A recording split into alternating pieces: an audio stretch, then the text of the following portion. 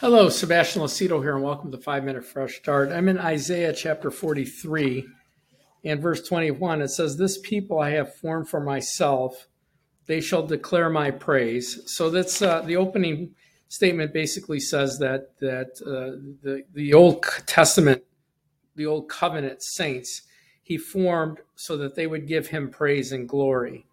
So verse 22 says, "But you have not called upon me, O Jacob." In other words, you haven't communicated with me. You have wearied me, O Israel. You have not brought me the sheep of your burnt offerings, nor have you honored me with your sacrifices. I have not caused you to serve with grain offerings, nor wearied you with incense. And so immediately after saying that I formed you for my praise, he said, "But you've not called upon me. You're not communicating with me. You've wearied me.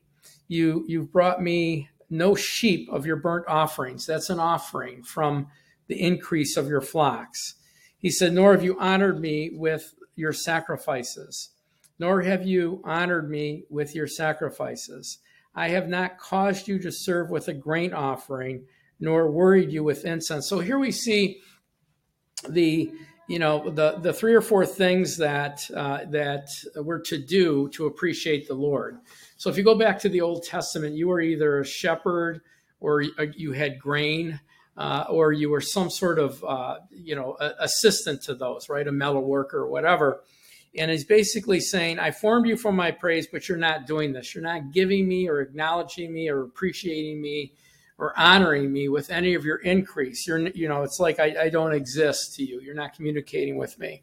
Verse 24, "You've brought me no sweet cane with money, nor have you satisfied me with the fat of your sacrifices, but you have burdened me with your sin." In other words, you've made me to live with your sin, which the absence of doing these things, because these are all commandments to tithe and to give offerings, is a part of that sin. It says, "You have wearied me with your iniquities, but I, even I, am he who blots out your transgressions for my own sake, and I will remember your sins, not remember your sins, and put me in remembrance. Let us contend together, state your case that you may be acquitted." Amen. And so when you look at this, when you back up from it, we're talking about really about sowing and receiving here. We're commanded in the law, they were commanded to give a tithe. So if you had 100 acres, you gave 10 acres of it to the priesthood. If you had, you had 100 sheep and your increase was 50, you gave 5 sheep to the priesthood, a tithe.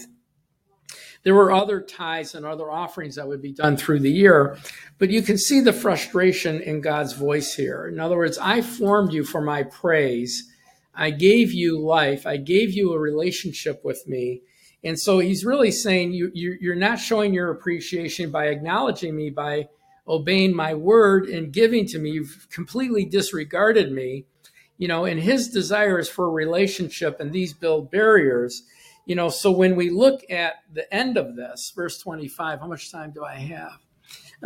When I look at verse 25, I'm wearing some knockoff glasses here because I forgot my glasses. So verse 25 says, "Even I am he who blots out your transgression." That means erases your transgressions.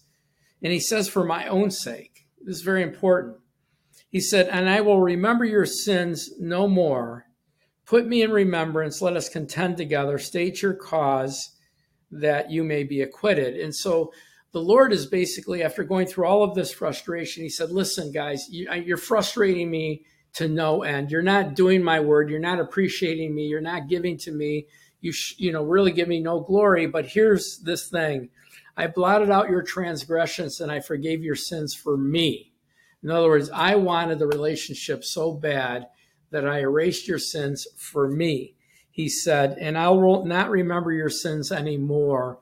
And so, it's basically telling us or recounting to us what he desires. God desired the relationship with us. He desired that our sins would be forgiven and taken out of the way so that we could become the righteousness of him.